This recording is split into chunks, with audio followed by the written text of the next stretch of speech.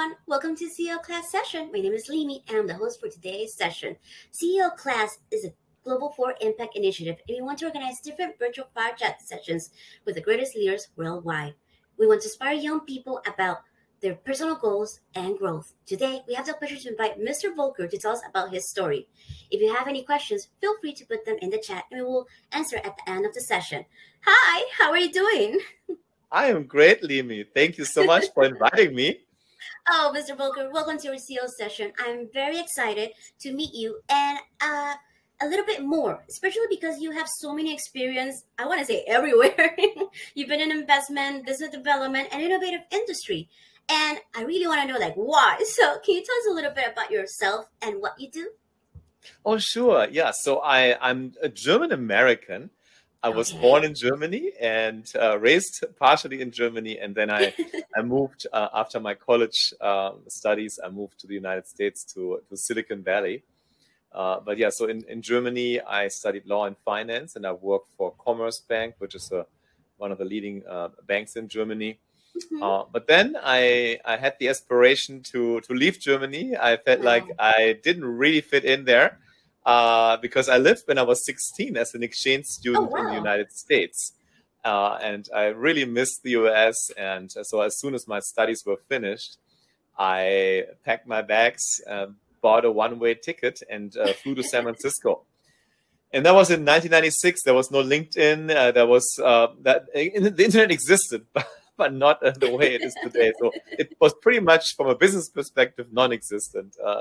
Very different environment. And anyway, I settled down in San Francisco, and I worked for 10 years in Silicon Valley in the tech industry for a tech media company called IDG, IDC, and then for Google, AT&T, and in my last job for an investment bank that was focused on the mobility space. And that job actually got me to travel around the world. I resigned in 2009 or 2010, traveled 1 year, and with the aspiration to start my own business and move to Asia. So Asia has always been part of the plan. Yeah, I started my life in Germany, in Europe, and then I moved to the United States and spent 10 full years pretty much in the US, working, living there. And I felt like I want to do something different because we only have one life, and Asia was the next frontier. And so I ventured out. And I traveled extensively, but in that year I went pretty much all over the world, with the exception of Africa in 2009, 2010. But I settled down for Taipei. I looked at Shanghai, I looked at Singapore, and I looked at Taipei. Those were sort of my finalists. And then I decided to start the business and move to Taiwan. Not full time, but I spent a lot of time starting 2011 in Taiwan.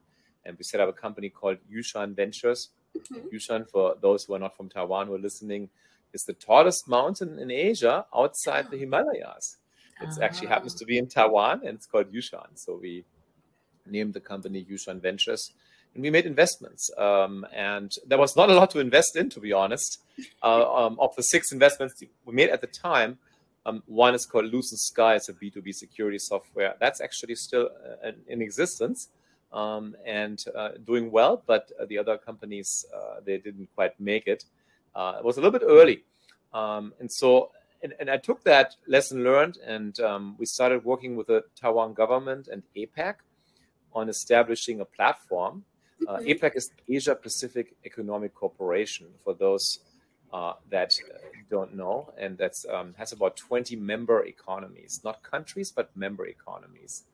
And so we set up a platform, an APAC accelerator, to use the government channels and resources, combined with the private sector. Siemens and Intel were sponsoring to set up this platform anchored in Taiwan. But then we had satellite events all over the APAC world, which includes South America. So we went to Peru, Chile. Those are APEC member economies. Of course, we went to Southeast Asia and to Russia. Actually, it's also an APEC economy at the time, St. Petersburg.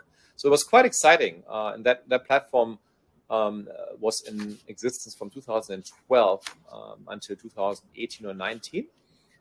And hundreds of startups went through it and were accelerated. But after my early days in Taiwan, 2011, 2012, in 2013, I decided the island wasn't quite ready yet for sort of Silicon Valley style venture capital investments, and we were a little bit too early. And I set up an office in Southeast Asia and in India, in the US, in Germany. Only a few people. It was a small company under the name Sit of Yushan Ventures, and we actually went in the business of technology and startup scouting. So we did some really exciting projects around the world, in Israel, in Korea, in Japan, in mainland China, Hong Kong, in the United States. And we worked with big corporates that retained us, and until today are still retaining us, to work on innovation challenges. And these companies included Coca-Cola, Siemens, Microsoft, Google. Here in Taiwan, actually, we hosted Taiwan Startup Weekend at Google and Microsoft. Oh, wow. Anyhow, so that got me to travel extensively, nonstop. I had a residence in Germany and in the US, and an Airbnb in Taipei all these years, and I rented a condo in Bangkok. So I was literally constantly for 9 years traveling until COVID grounded us in 2020. So that's the only thing that has stopped you. Yeah, COVID grounded me. I did not imagine I would ever stop traveling, Limi. It was just a really exciting life, having these projects in so many countries, and being on the ground for a month or 2 or 3 in Korea and South Korea or in Japan, having to establish ad hoc teams.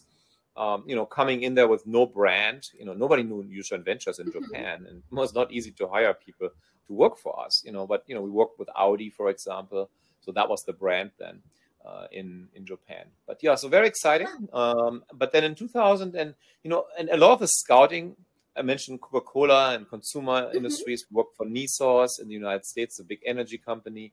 But what excited me the most was automotive, and I'm German, right? So we like cars, and my name is Volker, like Volkswagen almost. I wasn't born in the factory, but I grew up near the factory, an hour away from it. Oh, so it's with the branding. Yeah, exactly.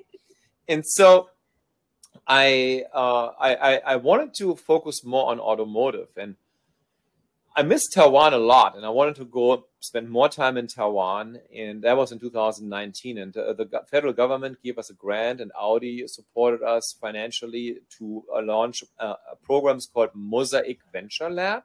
Oh, okay. And that is focused on proof of concept, on helping startups that are in the mobility industry to get connected with tier ones. If you're in the industry, tier ones are the suppliers.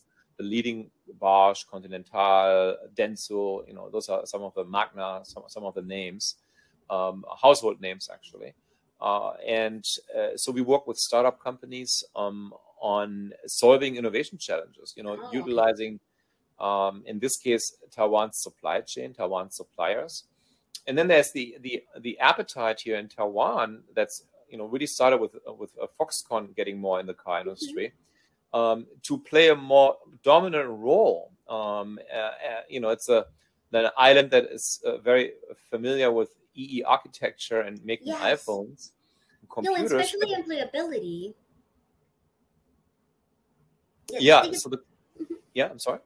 Oh yeah, no, I was telling you, especially with the importance and potential of employability that Taiwan brings, it's very important. Yeah.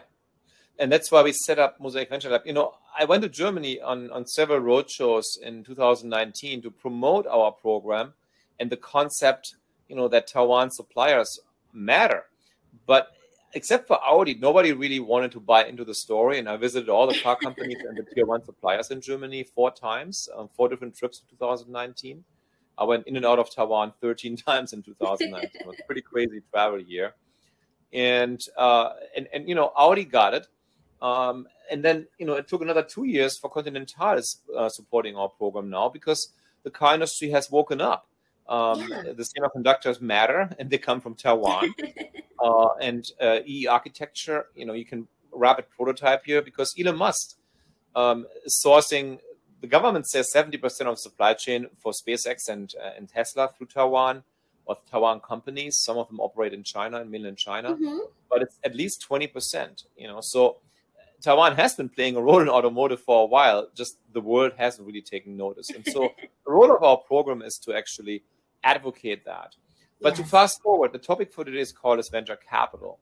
And since I have been in the investment business, in the startup business for 15 years, worked for investment bank in Silicon Valley, and for, Google was a startup when I was there. They had 800 employees. So I've been on all of those sides. But what I haven't had is actually a venture capital fund.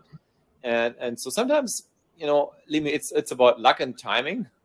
And because we established the Mosaic program, we got some coverage here in Taiwan. A bank came to us, and one of the bankers and said, "Hey, let's do an automotive, an EV focused fund." And so we're raising a $30 million fund together at the moment. That's going to focus on the supply chain and using EVs as one of the investment focal points, but it's driven by sustainability.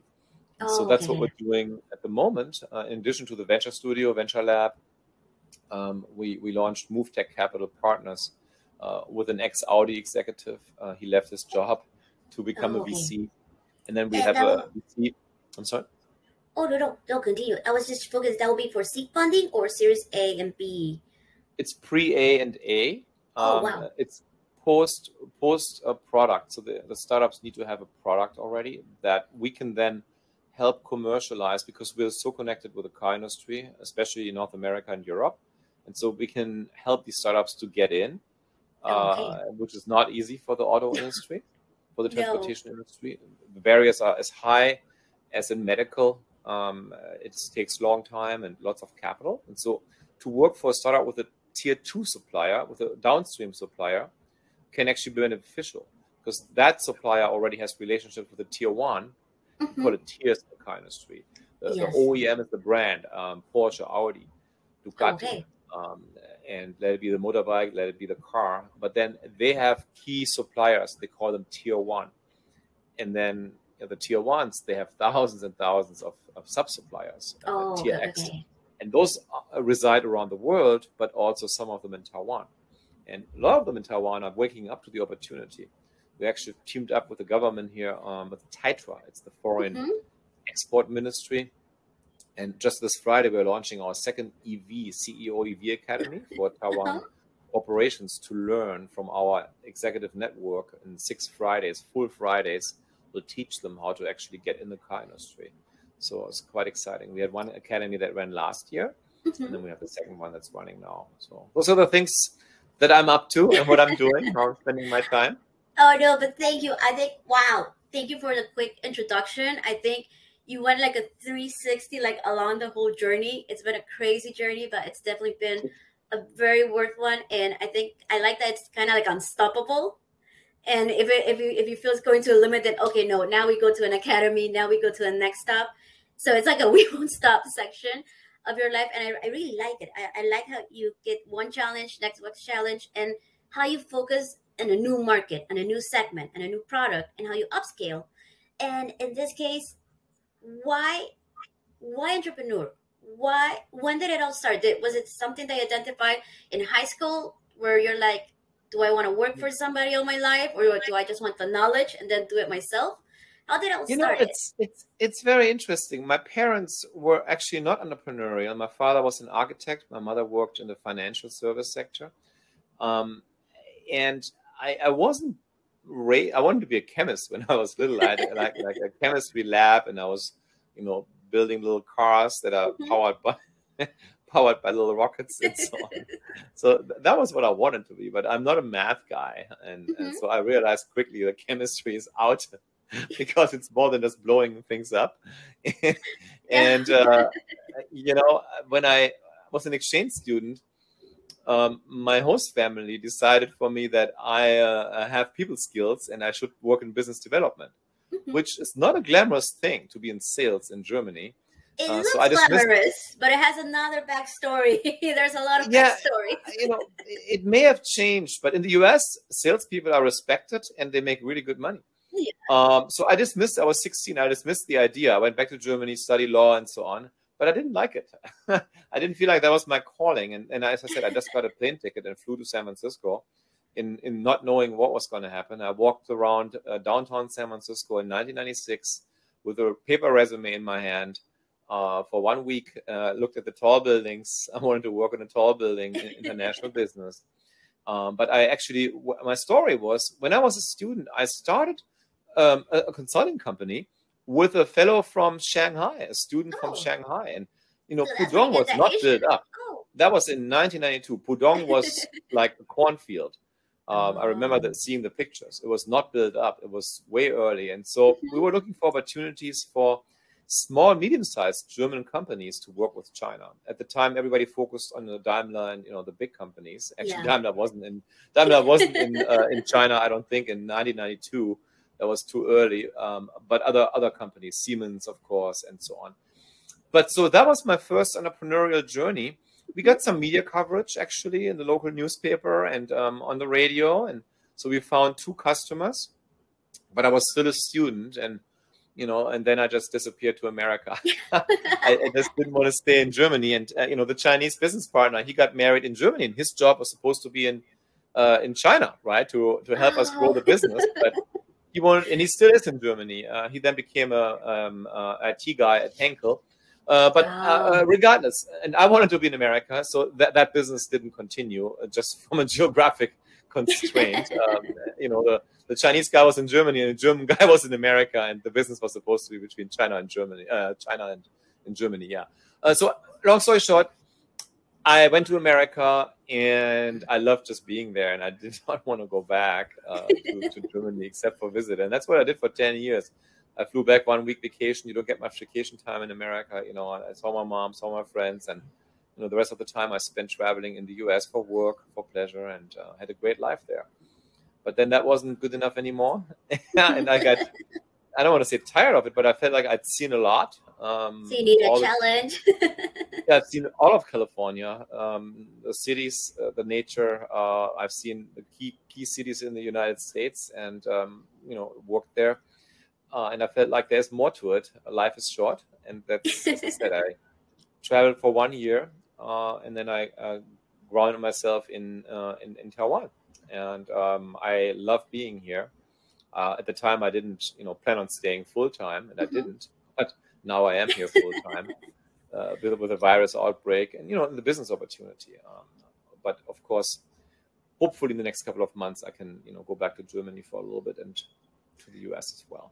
We have a team in both places. Oh, that's cool. And I think it's very interesting how you naturally can sell your business. Like it really comes very naturally for you, especially to market it and see the big picture.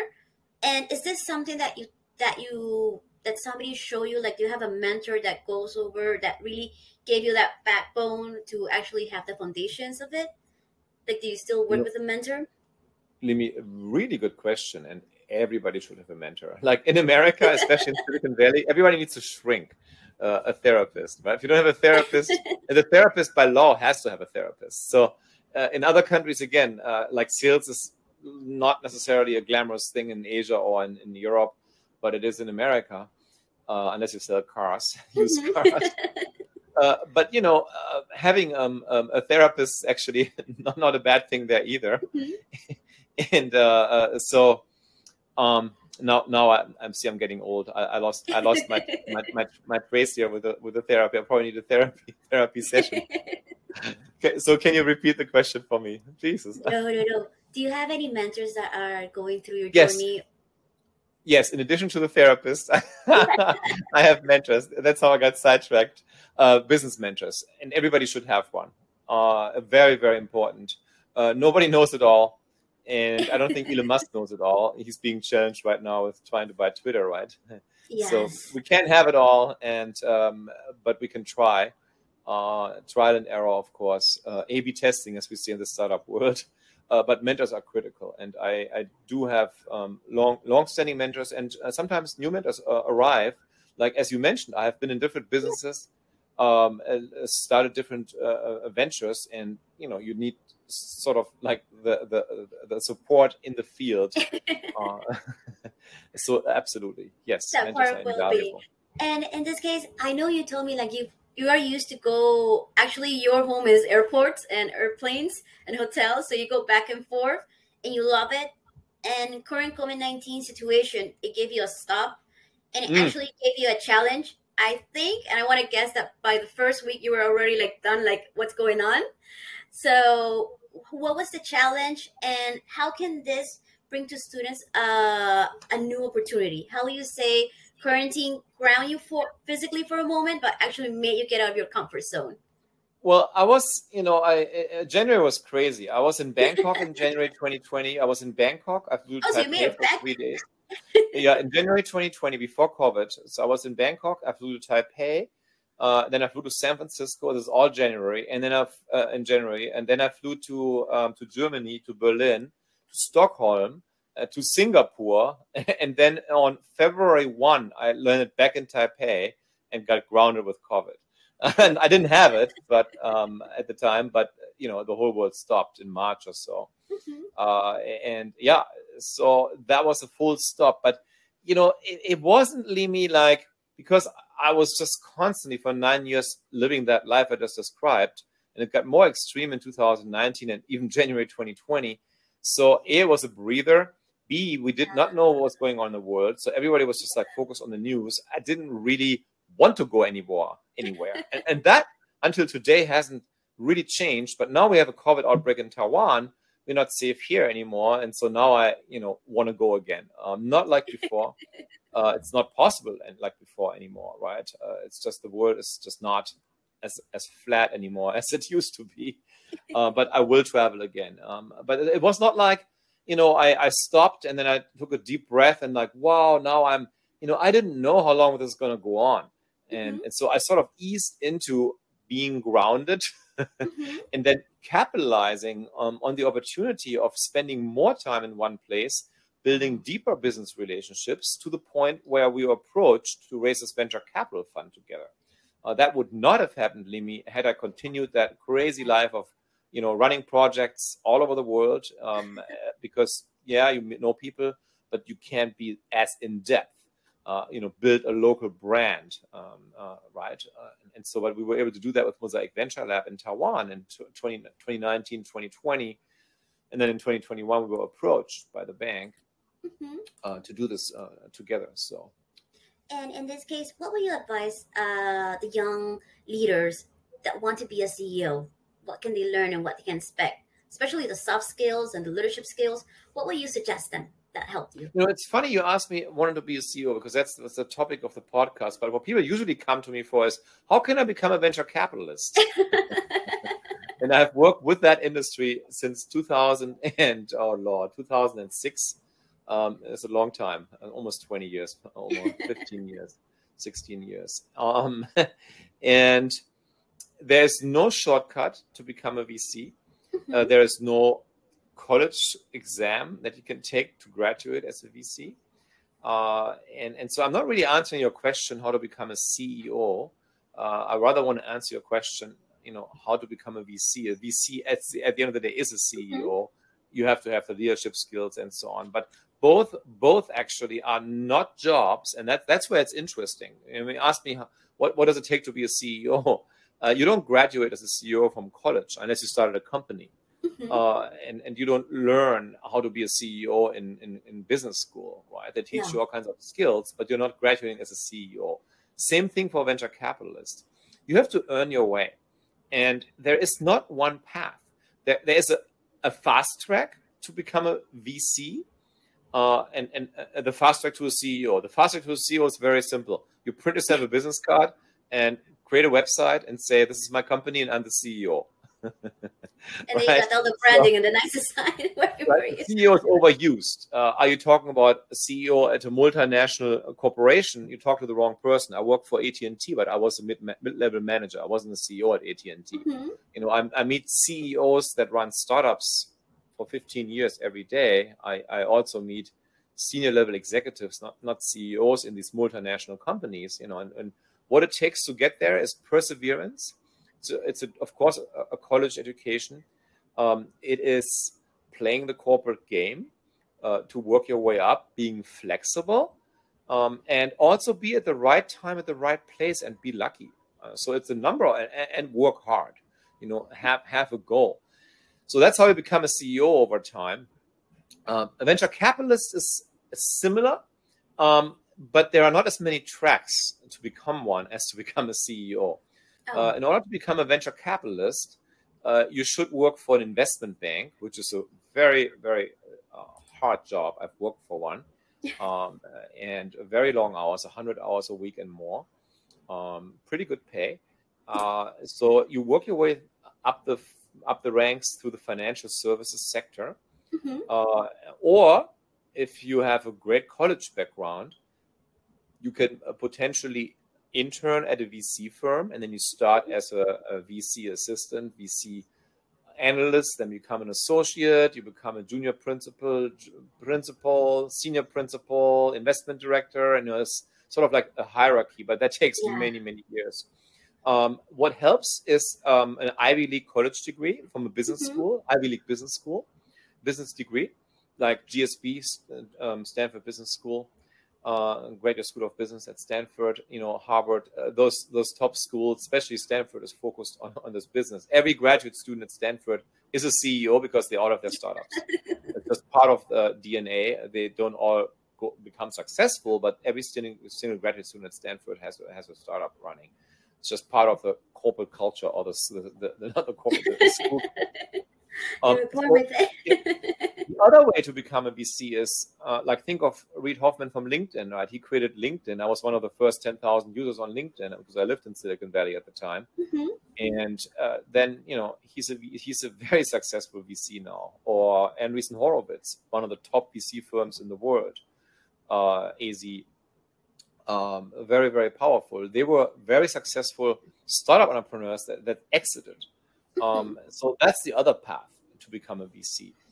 And, so either you try to get a job at a VC firm and it will take you many years to move up to the partner level, or you come sort of vertical or horizontal in from the financial service sector, work your way up at JP Morgan or one of those companies, or you're a successful startup entrepreneur and you sell a company and you take some of the proceeds, to start a fund or to join a fund.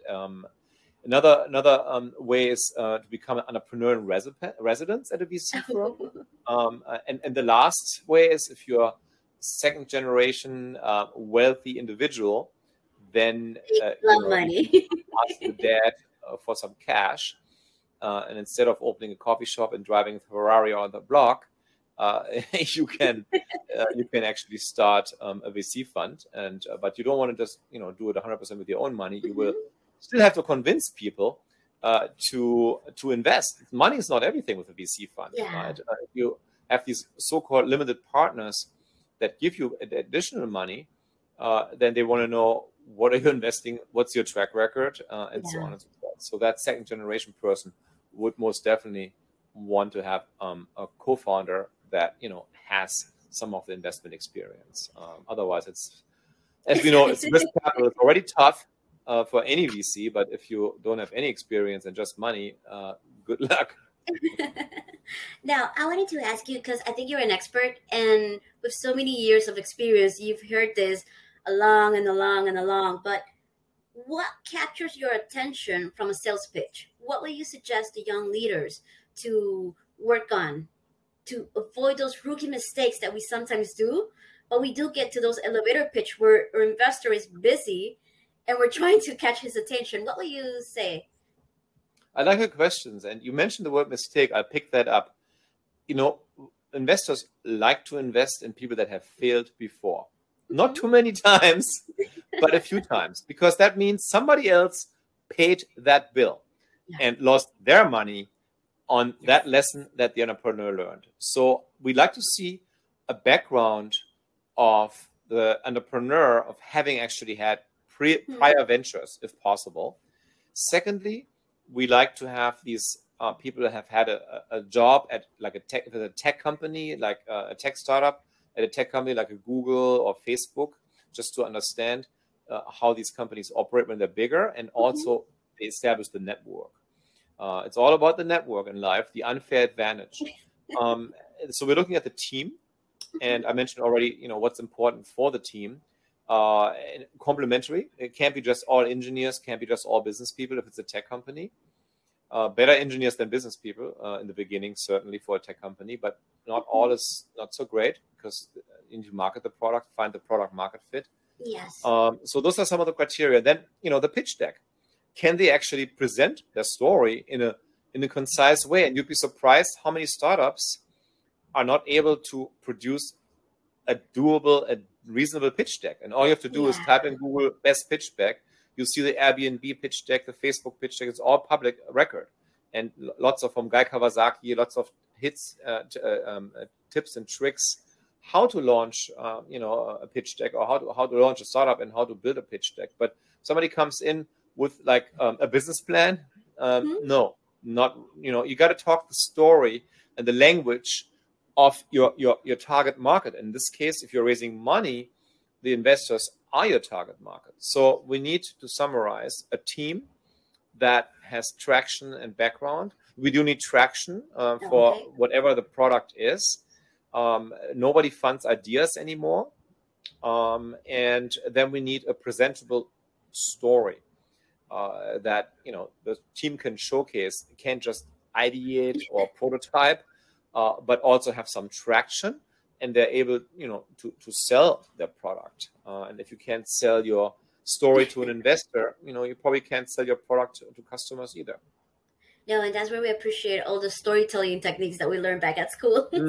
Right. That's where it comes in handy, in the PowerPoint skills. Now, as an entrepreneur, once you find the perfect partner to invest, how will you determine that there's the right VC fit? So you're saying the entrepreneur is picking the investor? Yes. Okay. Or the investor picking the entrepreneur. How does that happen? Is it like a marriage where they stay forever happy? Totally. I like your question. Very well prepared. It is a marriage. It definitely is a marriage, especially in the early stage, because 99% of these early stage companies fail. And so the marriage will fall apart. And then the question is, or the relationship could fall apart. Some investors will fund you again. But so for the entrepreneur to pick a VC, what are the criteria? If you can pick and choose, and hopefully you can, if you have some traction. Does the VC have a real fund, or is it a dry fund? A lot of VCs run around and have no money. Yes. Especially now, fundraising is difficult for startups and for VCs at the moment. So is the fund real?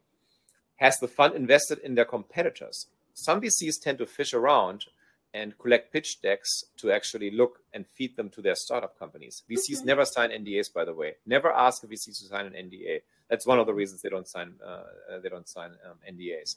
But so you want to pick the VC, of course, based on the portfolio. Has this VC invested in your industry?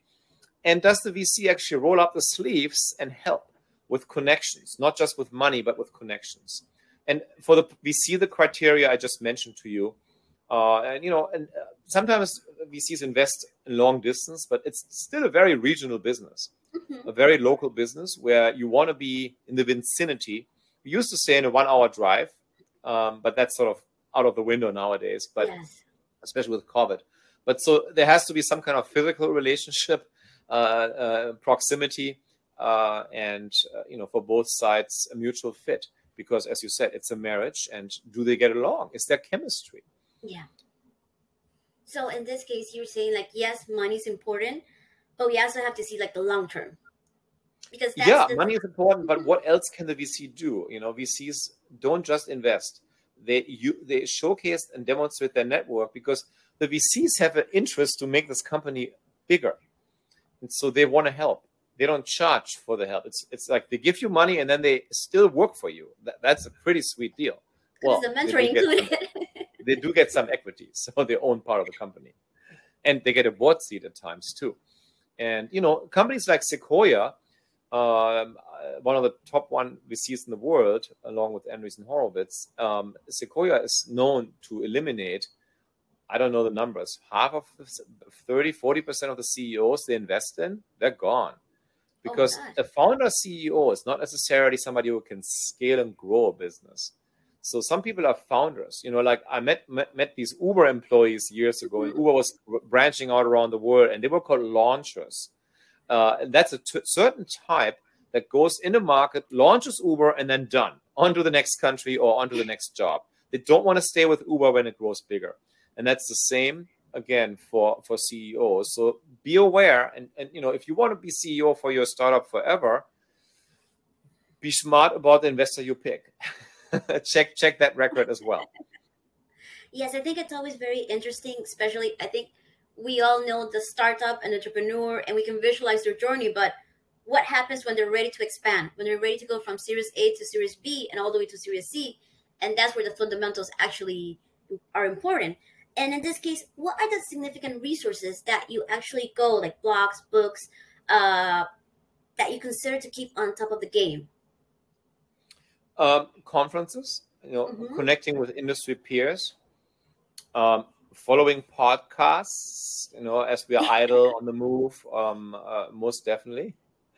And then, being on LinkedIn, anybody who listens, this is mainly for students, this podcast, should have an active, like you have a very active, phenomenal LinkedIn profile. Yeah. Where there's actually activity going on, not just a profile, but actually activity with a decent picture, and a good story, and get internships going if you're a student. Don't procrastinate. Don't be running the student club. Nobody cares when you have job interviews if you're president of the student clubs. Get real jobs, unpaid or paid, while you're an intern. I worked 3 months unpaid when I came to America. I had never work permit. There was no other way. Maybe it was 6 months. I don't know, 26 years ago, a long time ago. But it was quite a while. And I didn't work 5 days a week. I worked 6 days a week. Oh, wow. And not 8 hours a day. It was 12 and 18 hours a day. I had to prove myself, and I did. And I got, I became a citizen in the end. But that's what it takes. So, roll up the sleeves. And Get again, their hands dirty. and just be out there and exchange notes, like speak to industry peers, look at what your fellow investors are investing in. I mean, conferences, pitch events, attending pitch events virtually or in person. Limi, there's so many ways to stay in touch with the world nowadays and with the market. It's almost like, it's an information overflow and what's most effective. And there's no answer. There's no answer how to become a CEO. There's no answer how to become a VC. There's no answer how you get your information. Everybody learns different. And, all we can do is, and what I just did, we can outline some of the tools, and then people have to decide, do they want to travel to a conference? Do they want to do it online? Do they want to read books?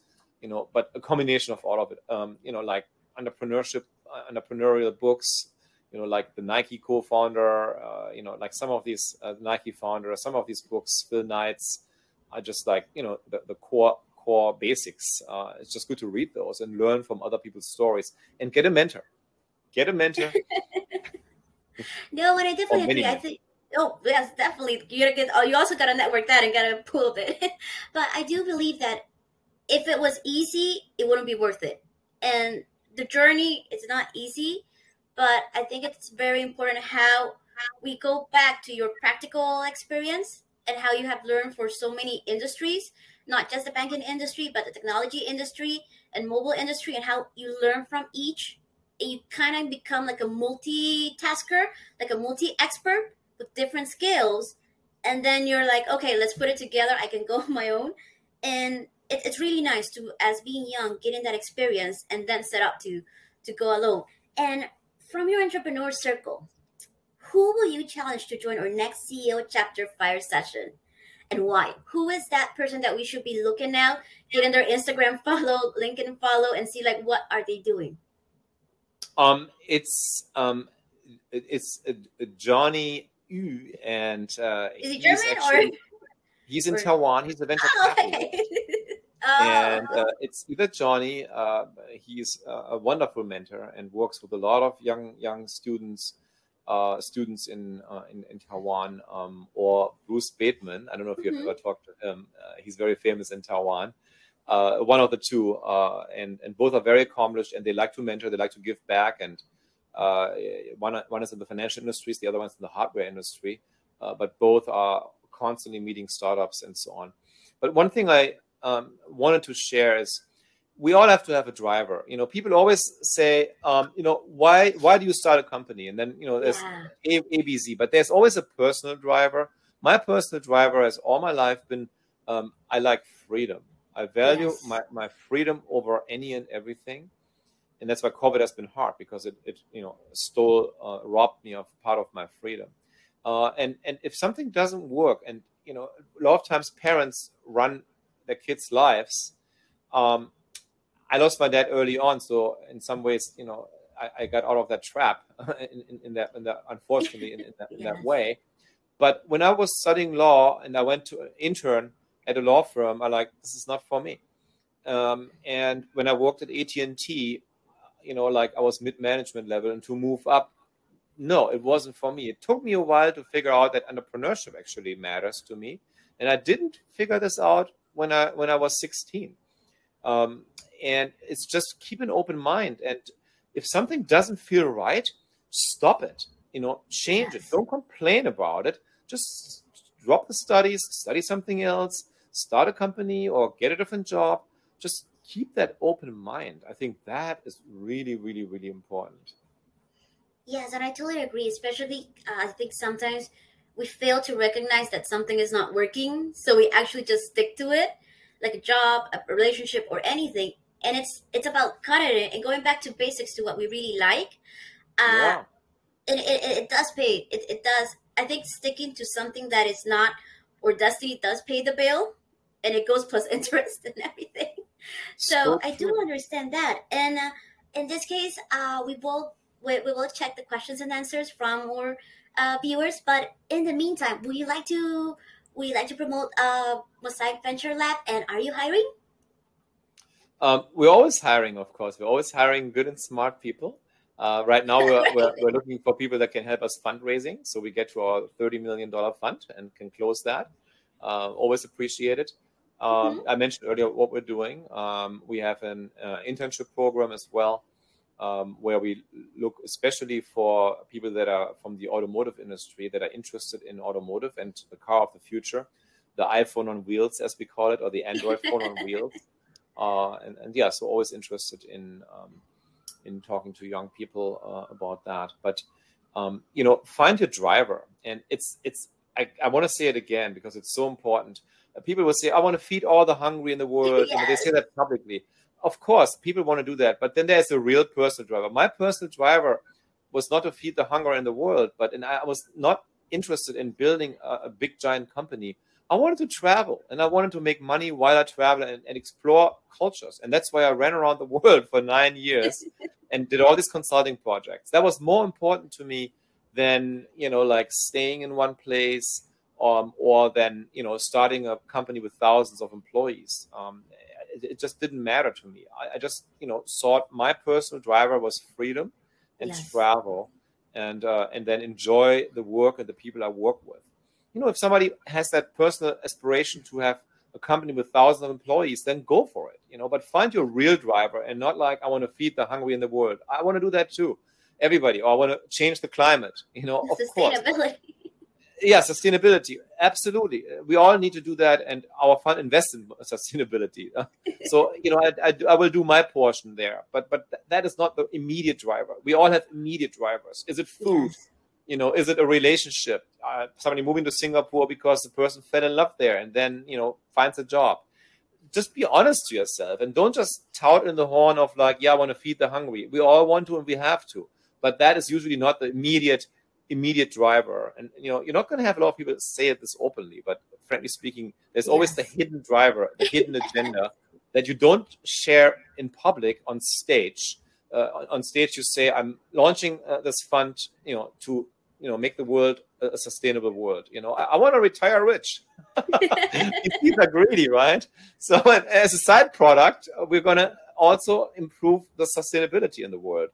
But I'm not just doing this simply and purely to actually like fix all the problems in the world. That's a byproduct. We all have an immediate driver because we have bills, we have family to take care of, and that's where it comes down to at the end. So that was important to me to share that more than promoting my company. That people being honest and truthful with themselves and fulfill and follow their dreams.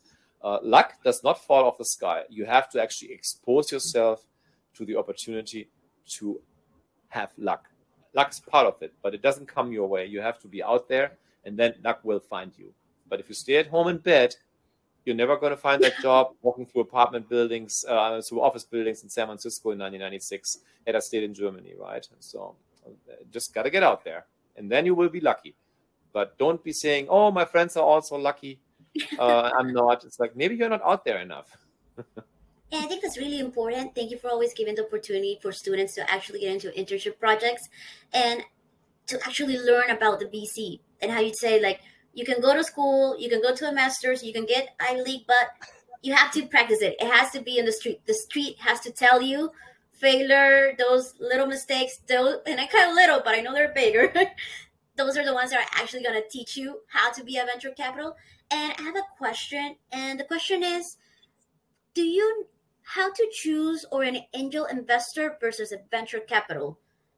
Is it all depends on the series or? Yeah, exactly. So venture capitalists don't invest. There's like this pyramid. It starts with, it's a great question. It starts with FFF, friends, family, and fools. They usually give you the first money with no equity, no paperwork. It's just like, go, just shut up. So that's get out of the place. Here's the money. Just do what you need to do, and leave me alone. So that's the FFF round. That's where you start. Don't start with the VC. Then you go to angel investors that are high net worth individuals that sold companies, have factories, or won the lottery, and they just want to give money. Highest risk, 99% failure, 98% failure. Most of that money is gone for angel investors, and they give a lot. They roll up their sleeves. They help a lot.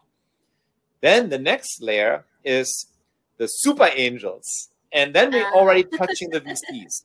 So, and the stage of the company, I mentioned our fund is a pre-A fund and A fund, depending on where in the world. A pre-A fund, a pre-A deal in America is different from a pre-A deal in Taiwan, the valuation of the company and so on. But so if you have a product, you have a product market fit, and you're actually out there to grow and internationalize, then you go to a VC. And VCs usually are more international, and they're a little more hands-off than the angels, but they take board seats. Be aware. You need a lead investor. So does somebody who's raising a fund, right? We're right now in discussions with a lead investor in Taiwan. Hopefully, fingers crossed. And then once you have that lead investor, then everything continues. That is the hard part. It's like finding your first customer for a startup. Same for a VC that's raising money. Same for a startup that's raising money. Find that lead investor, and then other people will follow. Oh, XYZ, Elon Musk is your lead investor. Anybody's going to give you money, right? So that's how it works. So great question. You don't go to VCs first. You go to angel. You go to your FFF, to the fools first, followed by angels. And there's angel.co. There is no excuse anymore. I traveled the world for startups for 15 years, with the last 2 years an exception. And I always hear people complain outside Silicon Valley, everywhere, there's not enough money.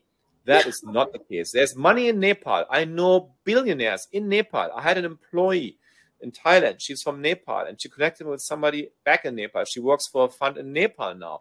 In any country, there's so much money. There are rich people and poor people everywhere, in America, in Nepal. And so if you have traction, if the FFF round gives you some resources and the ammunition and the power to actually get traction, the investors will find you, the media will find you, and then you're going to find money. So don't tell me that wherever you're listening from, we don't have money here. No, you don't have the right idea, you don't have the right team, you don't have the right traction, because money is everywhere on this planet. That is not the issue. The issue is for you to bootstrap, launch the product, and not just try to get money first. You got to, in 2022, just putting 10 PowerPoint slides together, that worked for Color, a startup at Sequoia, burned 50 million 10 years ago or so. 15 years ago, 20 years, 25 years ago, when I moved to San Francisco, a venture capital round, a seed round that didn't even exist, was like maybe 50 million, $10 million. Today's inflation, that's probably $100 million. Incredible. And all you had was a pitch deck because it was hardware. It was just a different world. But today we can do so much with almost nothing. And you need to have that traction. And don't use that excuse, I can't find money. No, then you don't have the right execution. You don't have the right idea, the right team. That's why you can't find money. Okay, and in this case, what is your philosophy to evaluate the business portfolio of a company and its business plan? It depends on the stage. Again, the business plan is secondary. It's just a PowerPoint pitch deck, and show me the product, show me what you got, show me the traction. Yeah, I mean, there was like this time from 2012, and I invested in a dating app. There was this time from 2012 to 2018 where you would not go to any pitch event without having a dating app pitch. I mean, not everybody can win. So what's your difference? How are you unique? Where are your users? It's so easy to create an app, right? But why is your app different? Great. But show me the users. Show me the traction. That's what I want to see. I don't want to hear teams like, I'm a full-time at Google, and if this works out, I will quit my job. Oh, no. I'm not going to give you any money because you're hedging your bets. I want somebody who quits the job and says, my idea is going to fly because I have the traction and I have that vision. So I want passion. I need to see a team. I need to see execution. And I need to see some traction. That's what makes me write a check and invest in companies. And I think it's really important because most entrepreneurs, they go to idea network. Some of them, they're very good at selling, even if it's a product in any stage. But here's the thing. Once you get the money, you need to spend it. And I think and I think it's not a problem, but you need to spend it possibly because you need to give revenue. You need to give profit back. And what if you're not being honest and you're actually going to pay bills? Like, it's not just for that. It has different possibilities. And it's like, what are you going to do once you get the money, once it starts coming, and once you're ready to actually expand and upscale? I love what you just said. It brings back an anecdote. When I came to Taiwan to set up a startup ecosystem, and there was AppWorks and our program at the time, and it was really very few entrepreneurs. And I came from Silicon Valley. I was the first person from Silicon Valley in 2011 to arrive and, advocate startups. We brought Startup Week in Taiwan. So we made 6 investments, and today's money, probably about $100,000 for each of them, and maybe even more in today's money. And yes. I remember one of the startups where they got the money, they put a picture on Facebook of a refrigerator with all the beer around the world. And okay, thank you. The next one actually quit his startup job as CEO and went to Silicon Valley to work for a Taiwanese startup in Silicon Valley part-time. And they're like, wait, we just invested in your company. So I learned, and that's why I left and quit investing in 2011 and 12. It was too early. That's why I built a consulting business and started traveling and spent my money on traveling, not on startups. That was way too early at the time. But so that's to your point of, you need to spend the money wisely. And that was just a naivete at the time from both us as investors, not understanding that the ecosystem here was not ready in Taiwan in 2012 and 2011. Startups did not know why they would getting all this money with like just a piece of paper. That was just like, wow, thank you. And the investors didn't realize that the startups, didn't have the education. So both sides didn't understand each other. It was just too early. And I believe you spoke with Mark Xu actually already. Yeah. He is one of my mentors, by the way. Oh, really? He's very nice. Phenomenal. Incredible. He was one of the first people I met in Taiwan. And, he was investing in Taiwan. It's not, by the way, it's not only AppWorks and our company. It was actually Mark worked for a company called a VC fund called TMI Labs at the time. Oh, okay. From W.I. Harper. So I have to straighten out that record here. It was 3 players, AppWorks, my company, and Mark Xu at the time. So anyhow. And I think it's important that you say, like, even with the risk and benefits, I think venture capitalists do love to invest on tech, especially on tech startups because of their ability to scale easily. And that's where you need to have a solid business plan, a solid product, and a solid vision of where you're going. And if you're going to fail, what we will do, what's your backup plan? So what would you say as a final note? We're almost getting to an end, but what would you say as a final thought to our audience? I would just want to repeat what I said earlier. It sounds cheesy, but follow your dream. I live here in Taipei, in a nice district in the Xinyi Da'an district, and in a nice service apartment. And next to me is a cram school. And I see on Sunday evenings at 10 p.m. I see the Mercedes pull up and pick up their 10-year-old kids Sunday evening at 10 p.m. coming out of this cram school. That is not a dream. That is a nightmare to me. Get yourself freedom. Shovel yourself free. Live your life. Life is short, and don't be afraid. Don't be afraid to fail, and just get out there, and you can do it. No, and I totally agree. I think it's a great setting point, especially as we were talking before we started the session. Venture capital is a high risk, but it is highly rewarded. It's a good game. If you like the game, if you like the hustle, if you like to play poker, it's a perfect game. It finds innovation. It finds innovation. It finds innovative ideas, and it keeps the tech world going. And it's a cycle. I'm glad that you like it. So 5 years from now, where do you see yourself? Running not only a $30 million fund, but hopefully also a $100 million fund. We're not going to stop with one. I want to raise more than just one fund and then invest in different sectors. We have a great team right now. As I said, we have a partner in Germany, in the US, and here in Taiwan. And so I'm excited to grow that business. And also, Mosaic Venture Lab, Taiwan has a role to play in the automotive ecosystem.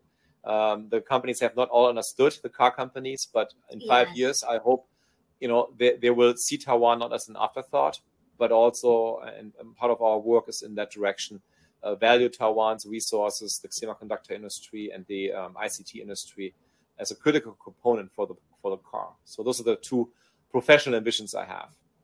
No, definitely. And I think it's very good to actually invest on the talent pool, on Taiwan's talent pool, but most important also on Taiwan's diversity and going bilingual and then going all through trilingual and giving that to the space. So I think it's really nice. It's really nice that your vision and how you're going. And a little shout out to your team that it's very global, as you were telling me. So you got base everywhere and then you keep growing. Thank you. It was a wonderful interview. I really enjoyed it. I usually don't like podcasts. I know, you told me. You're putting me at ease. I really enjoyed the session with you and very well prepared. And I hope, people enjoyed it as well. I had a good time. Thank you so much. Thank you so much. Thank you so much for your time. And it will be a pleasure to have you any other time or suggest any friends so you tell them to be on the hot seat. The hot seat, yes. Yeah, it wasn't I went there. I have the AC on. Thank you very much. Bye-bye, everyone. Thank you so much. Bye.